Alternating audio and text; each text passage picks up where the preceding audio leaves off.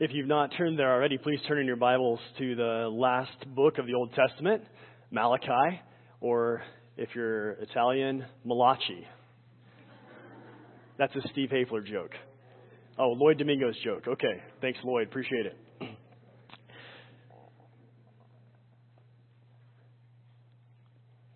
If you're a sports fan, you are fully aware of the emotional state that we call being disillusioned.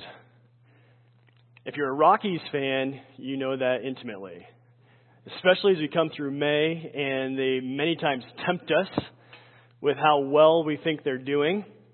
And then we sort of move into June and it seems like the wheels come off the bus and they just let us all down. So right now, most of us, of Rockies fans, we have our hopes are high. June is coming. I don't know how they're going to destroy it this year, but, maybe they will. Maybe they won't. All of us in our lives know there's times where there's things that we have invested in, time, energy, emotional strength, emotional time, and we don't get the result we want. We don't see the results or the success that we're looking for. We end up coming to a decision or a business deal or a goal that we're trying to pursue, and we fall short. We don't experience what we think we should be experiencing. Here in the book of Malachi, the people of God are well past the point of disillusionment. They have even crossed from disillusionment into disobedience. The temple now has been built for a good 60 to 80 years. Malachi is writing after Haggai and Zechariah about 60 to 80 years. And they've been waiting. They've been looking for the presence of God. They've been looking for His glory to be on display as the prophets proclaimed. And so far, it seems like life is just continuing as normal. They're still under the oppressive overlord of Persia, though they have freedom. It's not the same. They're not independent. They're not their own nation. They're not by themselves. They're not experiencing this overwhelming wealth and blessing of God that they anticipated. They're not seeing any special physical manifestation of God in the temple. They're disillusioned. And their disillusionment has led them to disobedience. But here's the grace of the book of Malachi. That even in these times, God, in His covenant love, continues to pursue His people. God in His love continues to pursue them. And in God's love, as He shows that, as He reminds His people of that, He's wanting to compel His people to come back, to respond, to repent, and to live lives of full worship and full obedience to Him. We've read already from the New Testament this morning about how John the Baptist fulfills one of the prophecies that Malachi hits on about a messenger who will come and prepare the way of the Lord, or the way of God's messenger.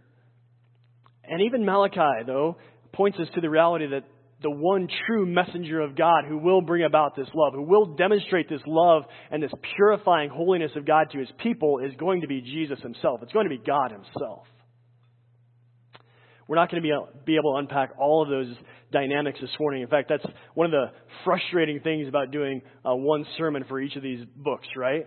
We only have time to hit on a few of the pieces and kind of hit it at a high level. But one of the great joys for us as we go through each of these books one at a time with seeing the major themes unpacked is that hopefully it gives you a flavor, it gives you a taste so that you can go back and begin to study these books more and more.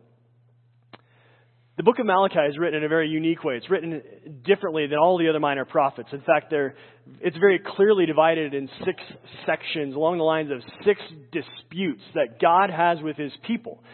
And so some would even say that this is this sort of question and answer sort of teaching and dialogue.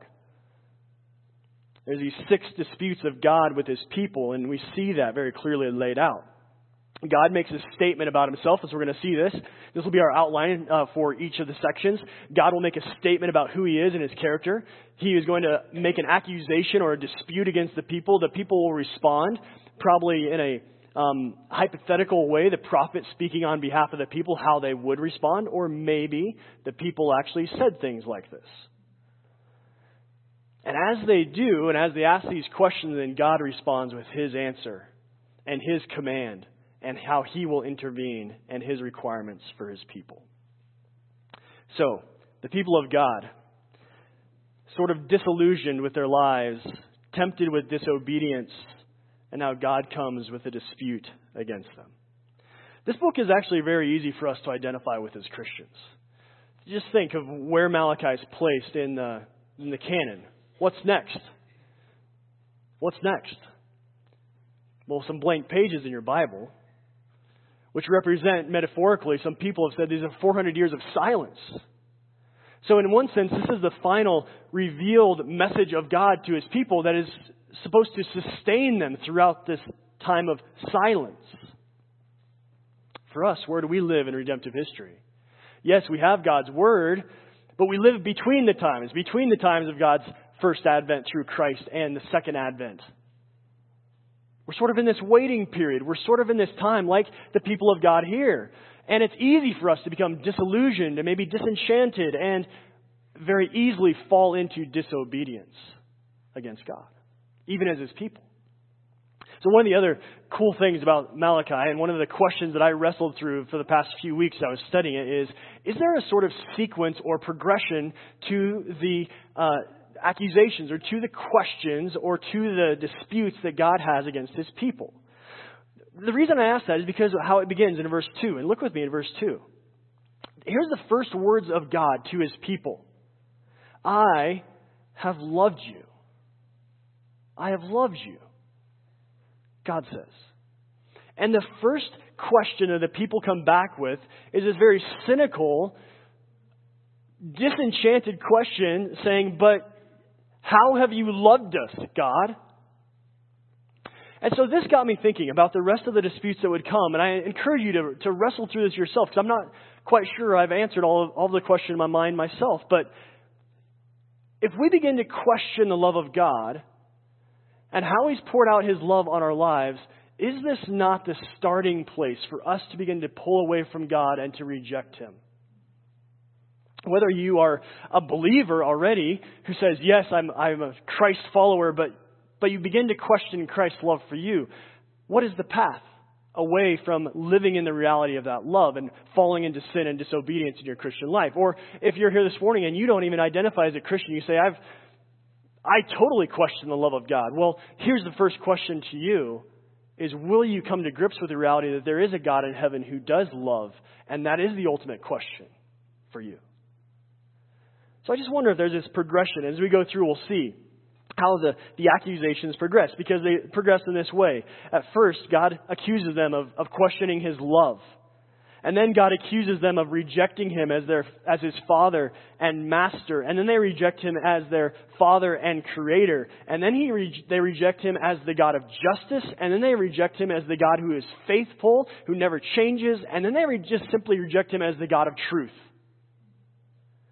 And the result of this, if you're allowed to continue down this path of thinking and questioning God, even where He's spoken clearly, the result of that, the end result, is total disbelief and total rejection of God and His salvation.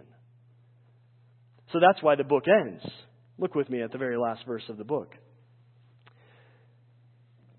Here's the warning.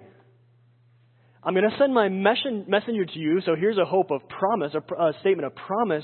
But here's the warning: lest I come and strike the land with a decree of utter destruction. Why would God do that if the people would not receive His word, if they would not hear, and they would continue down their path of unbelief and disobedience? So here's the cycle. So here's the first statement. God loves His people. Chapter 1, verse 2 to 5.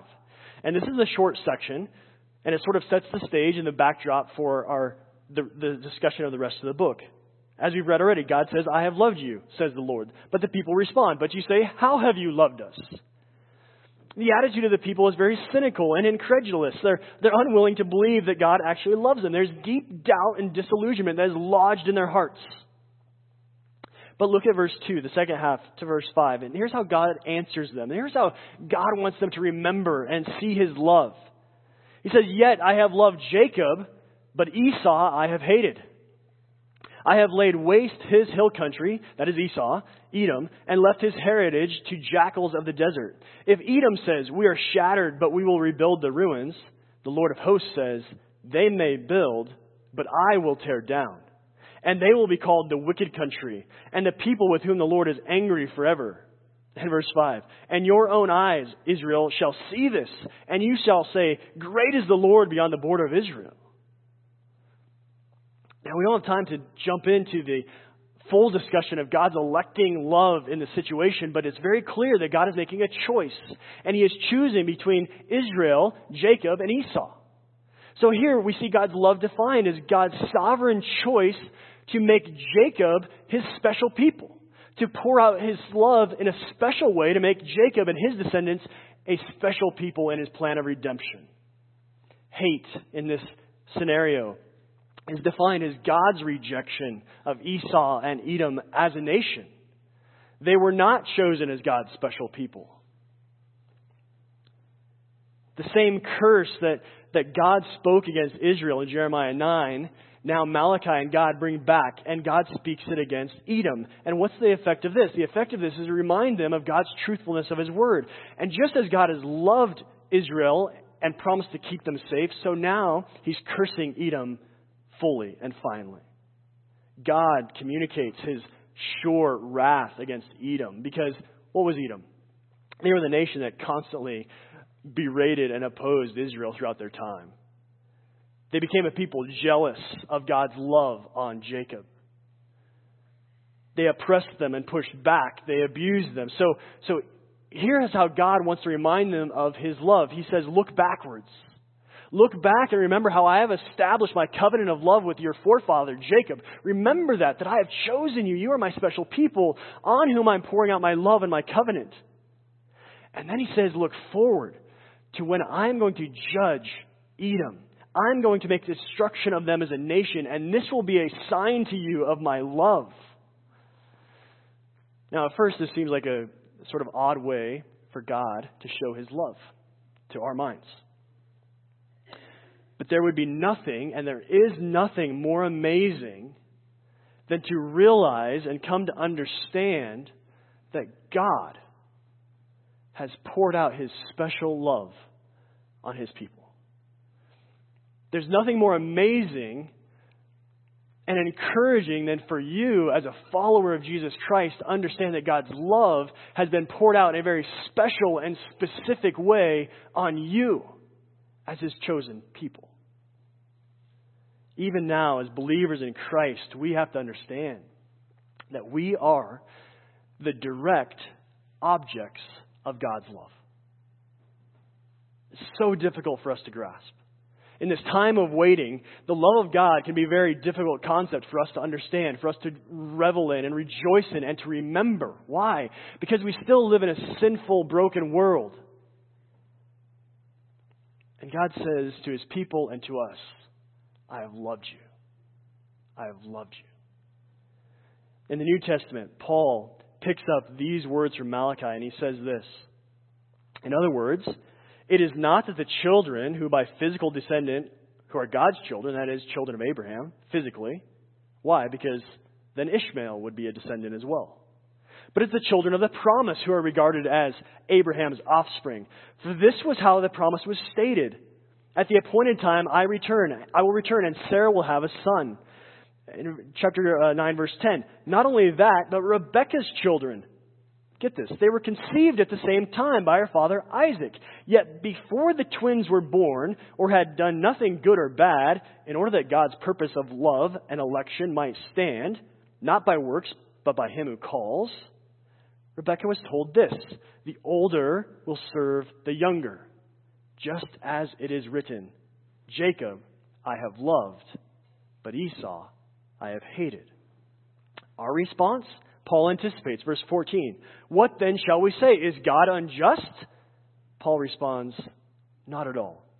For he says to Moses, I shall have mercy on whom I will have mercy, and I will have compassion on whom I will have compassion. And here's the point, brothers and sisters. It seems that many times when people ultimately reject God, their first question is this love of God. Their first step away from God is the reality of His love, and God is pouring it out on all who will repent and believe. This is true of when believers lapse into apathetic lifestyles as well. If we reject this love of God, if we diminish that He loves us individually, we fall into half-hearted worship and we turn away into empty ritualism of our life. And we become cynical and incredulous regarding the reality of God's love. But Paul says, no, remember this. In God's sovereign and divine grace, He has poured out His mercy and compassion on His people. Remember that. So he goes from there, Malachi does, with God. In verse 6. Here's a second dispute. A son honors his father, and a servant his master. If then I'm a father, where is my honor? And if I'm a master, where is my fear? Says the Lord of hosts to you. O priest who despise my name. What's the dispute? The dispute is this, is that they are not honoring God as father and master. The question comes back from the people. But you say, how have we despised your name? By offering polluted food upon the altar, God says. Here's a second question. But you say, how have we polluted you? God responds by saying that the Lord's table may be despised. Notice the parallel statements. How have we despised your name? God says, because you polluted food on my altar. But you say, how have we polluted you? But God says, you've despised my table. Here's the answer of God. When you offer, verse 8, when you offer blind animals in sacrifice, is that not evil? Is that not wicked? And when you offer those that are lame or sick, is that not evil? Later on, he even says, why do you offer things that are stolen? Why do you steal things? Why do you use things that are diseased and lame and unclean? Why do you bring those to worship me and sacrifice? Verse 8, he gives an illustration. Would you do that to your human governor? Remember, they're under this Persian rule, so he's using language of the day. Would you bring that to your Persian governor for him to serve at his table as a ruler where he has guests and family, where he's trying to display his glory? Would he accept that kind of offering from you? The answer obviously is no. No. The governor's table where feast and guests would sit, things that were stolen and diseased, would not communicate the proper honor and glory of his position. In the Mosaic Law, these kind of sacrifices were clearly rejected. God clearly commanded against them and forbade them from being used as sacrificial offerings that were acceptable. And who is guilty? Who is God's focus here directly against? It's against the people, yes, but it's against the priests who allow it to come in. And in fact, he accuses them of even twisting God's word and teaching the people so that they actually fall into this sin. The priests were showing great contempt and leading the people to demean and insult their father, their master, who is the great king over the sovereign and sovereign over the world. Verse 10, look at this. God says, it would be better for you just to shut the doors of the temple than to bring insulting sacrifices like this to me. Because when you do, you dishonor my name. You shame me in front of all the nations. Why would you do that? If you truly love me, if you truly want to honor me, why would you do that? It's better for you just to shut the doors and stop sacrificing than bringing sinful, wicked, disobedient offerings to me. Verse 11, God heightens the insult by stating that even if they, his people who have experienced his love, don't offer right sacrifices, who will? The nations will.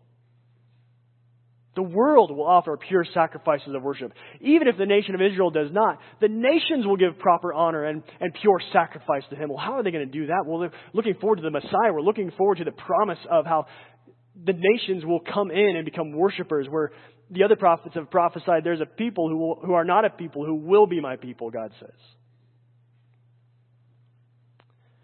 So God heightens it.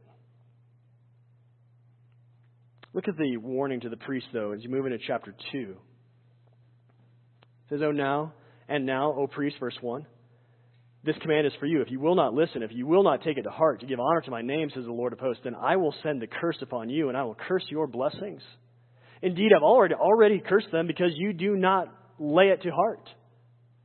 So you wonder why you're not prospering. You wonder why you're not experiencing the favor and the blessing of God now, priest. It's because you're already under curse, whether you know it or not.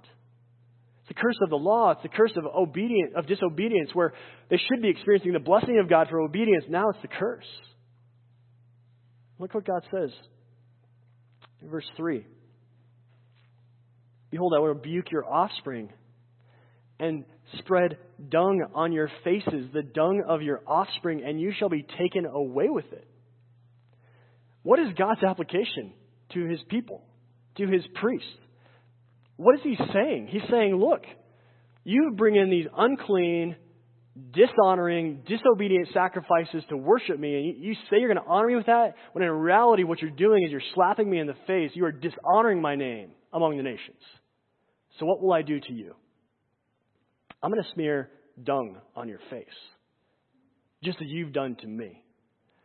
But not only that, I'm not going to accept you. I'm going to cast you out with the dung. What's the picture? The picture is, if the people continue in their disobedience, they will be rejected by God. What a powerful statement. But yet, God is determined to preserve his covenant and his people.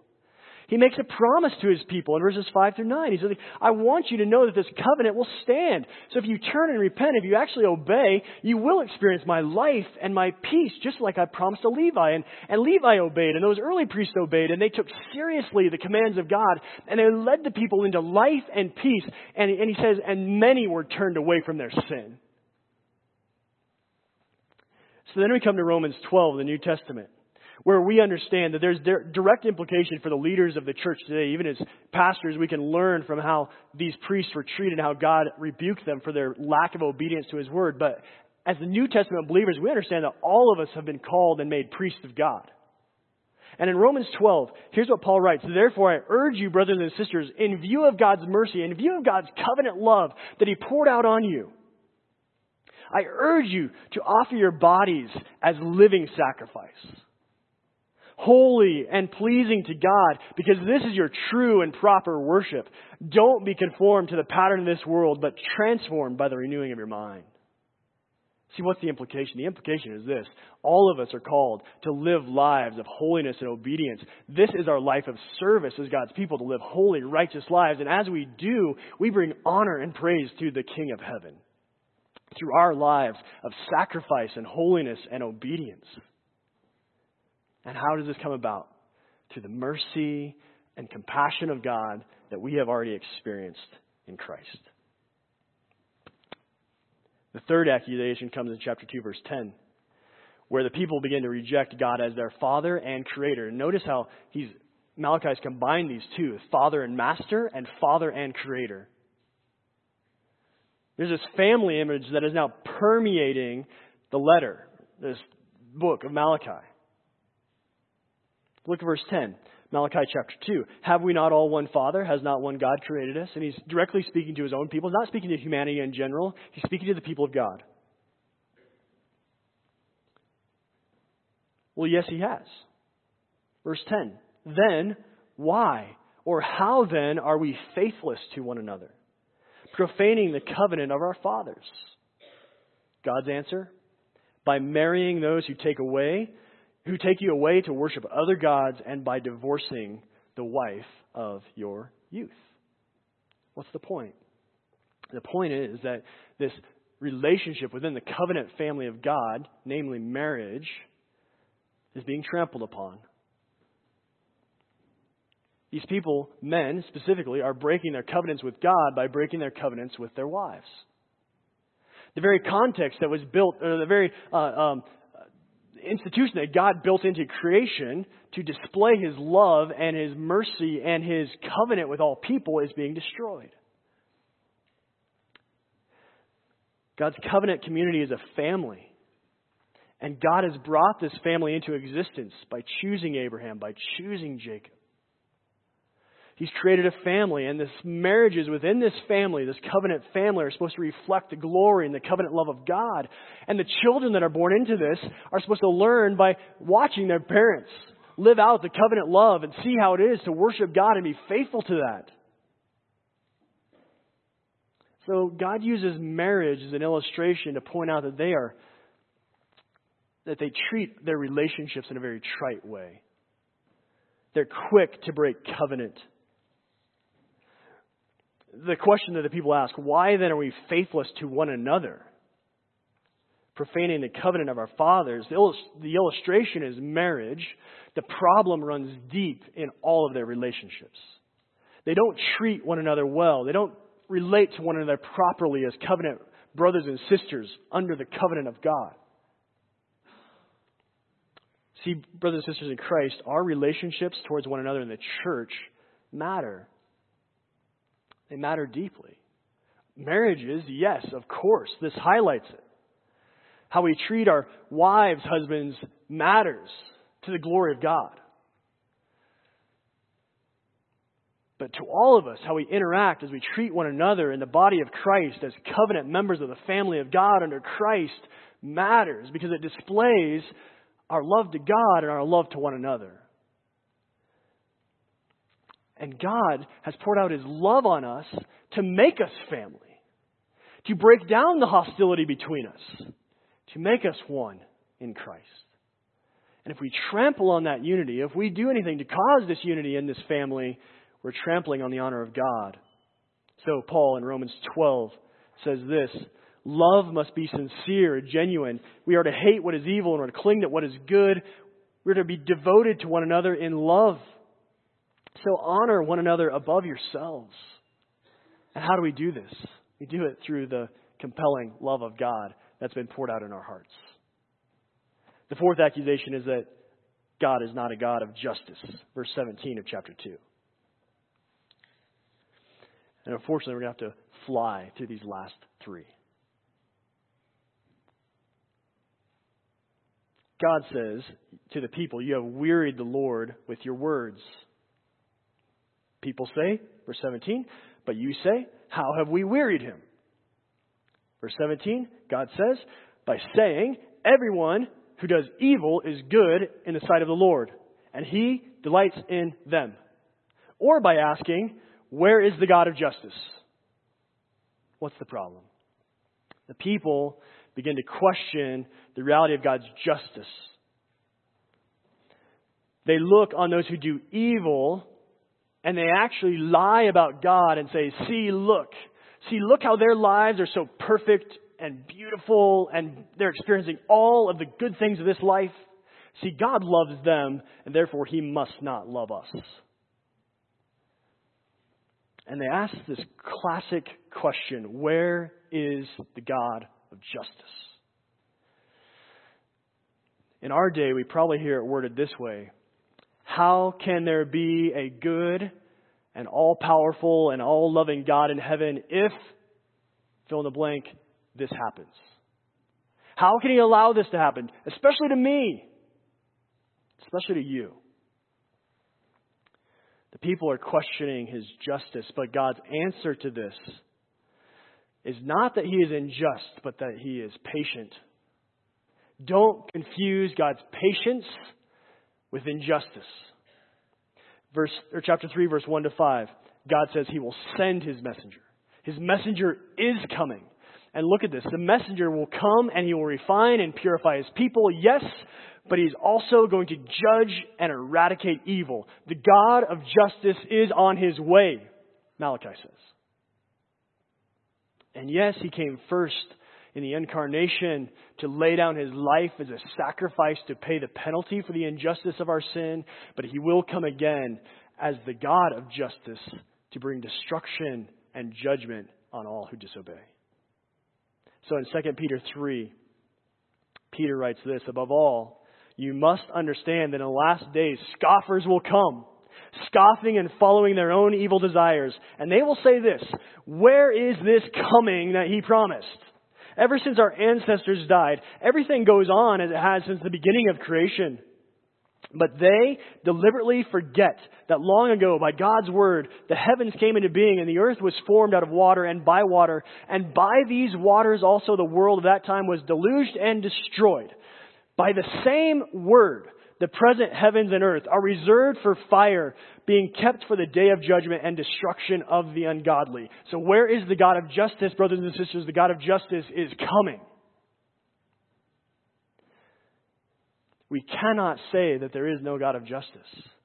And sometimes when we ask this question, we borderline, as these people do, we borderline on saying, if there is no God of justice, then there is no God. That's what the people in Peter's day were saying. So brothers and sisters, we cannot forget that God's justice is coming, but right now we're experiencing His patience and His love and His mercy. What's the next dispute? Verse 6 of chapter 3.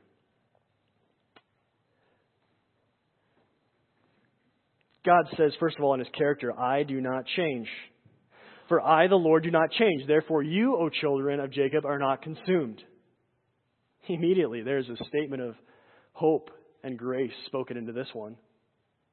He reminds them that because of His faithfulness, because of His unchanging nature, they haven't been consumed already. The question many times comes up, especially speaking of the God of justice, well, that's not fair. God is not fair. Paul would say that's not the right question. That's not the right statement. Because if God were fair, we would all be consumed already. So in verse 7, Malachi and God say, the people return to me and I will return to you, says the Lord of hosts. But the people say, how shall we return? Answer from God, 8-9. Will man rob God? Yet you are robbing me. But you say, how have we robbed you? In your tithes and contributions. And God says, you are cursed with a curse, for you are robbing me, the whole nation of you. Once again, we come to an issue of disobedience, something that God has clearly commanded. This goes back to the message of Haggai. They were supposed to be bringing in offerings for the temple to build it and to see it established. Here again, the people have fallen back into disobedience. They've not been worshiping God as He's commanded. And this really comes down to an issue of trust. They don't trust God. In this period of waiting, in this period of disillusionment, this period of financial difficulty, they're not trusting God, that He will keep His word, that He will be faithful, that He will keep His promises and care for His people. But I love it.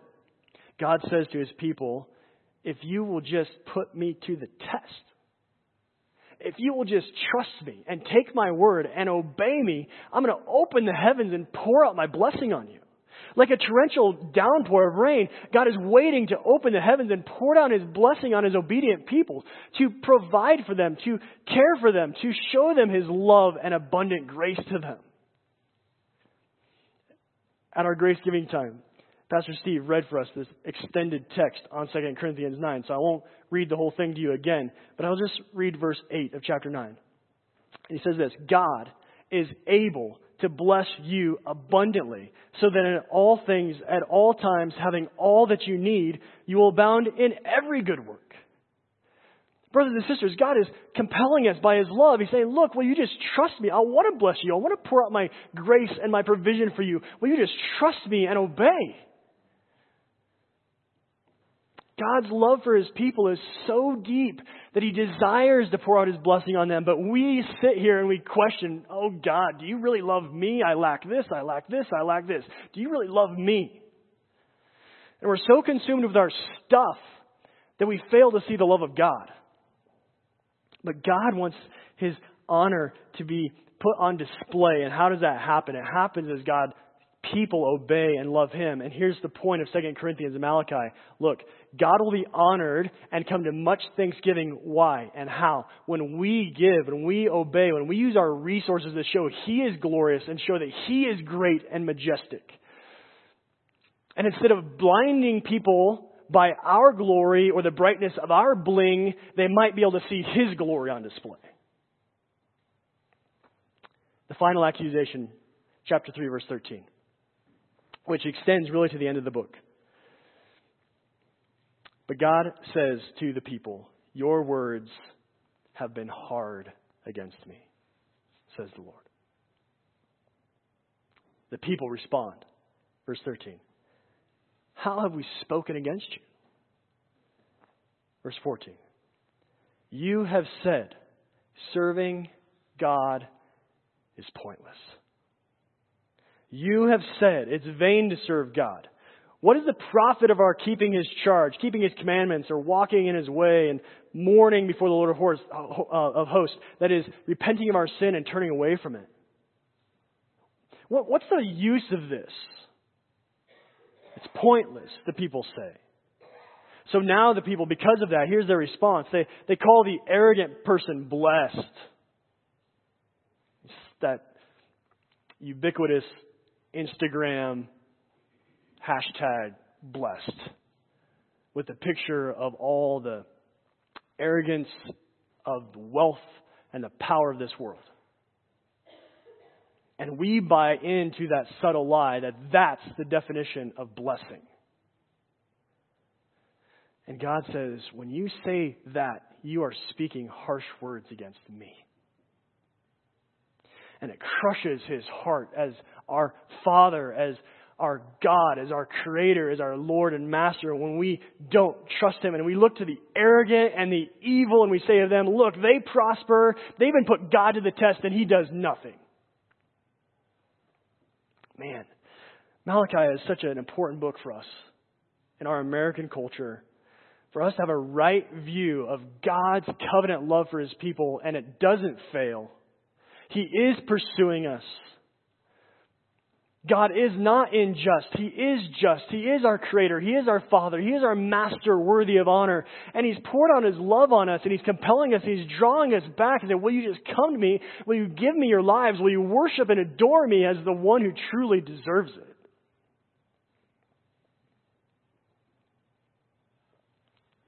The way I want to conclude this morning is simply giving us a meditation on God's love for us. And then we're going to sing and respond to that love. But I thought I could quote some hymns. I thought we could, maybe think of some imagery that helps capture the love of God, but come back to God's own expression and God's own display of his love. So if you look in your Bible with me in Romans chapter 8, I just want to read a few verses for us, Romans 8, through the end of the chapter, and then we're going to come and sing and respond to God's love for us that compels us to lives of worship and holiness. So let's just begin in verse 26 of Romans 8. And I'm going to be reading from the New Living Translation. You're probably the ESV or the NIV, but just try to track with me. Verse 26 of Romans 8. And the Holy Spirit helps us in our weakness. For example, we don't know what God wants us to pray for, but the Holy Spirit prays for us with groanings that cannot be expressed in words.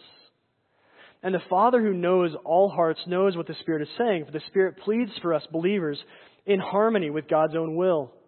Verse 28, and we know that God causes everything to work together for the good of those who love God and who are called according to his purpose for them. For God knew his people in advance, and he chose them to become like his Son, so that his Son would be the firstborn among many brothers and sisters.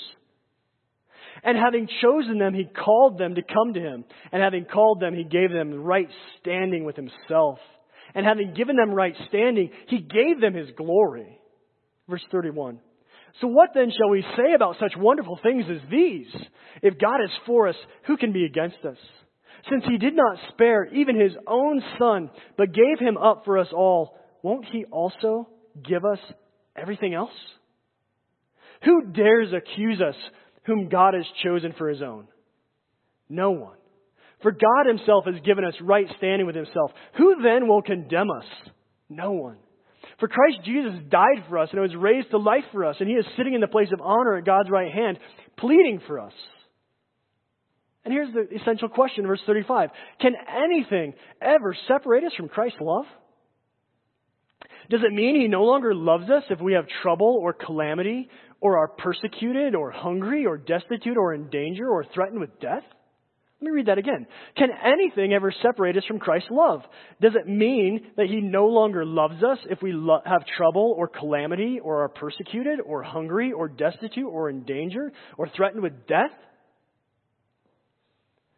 Verse 36, as the scriptures say, for your sake we are killed every day. We are being slaughtered like sheep. Here's the answer though, verse 37, from God to the question, no.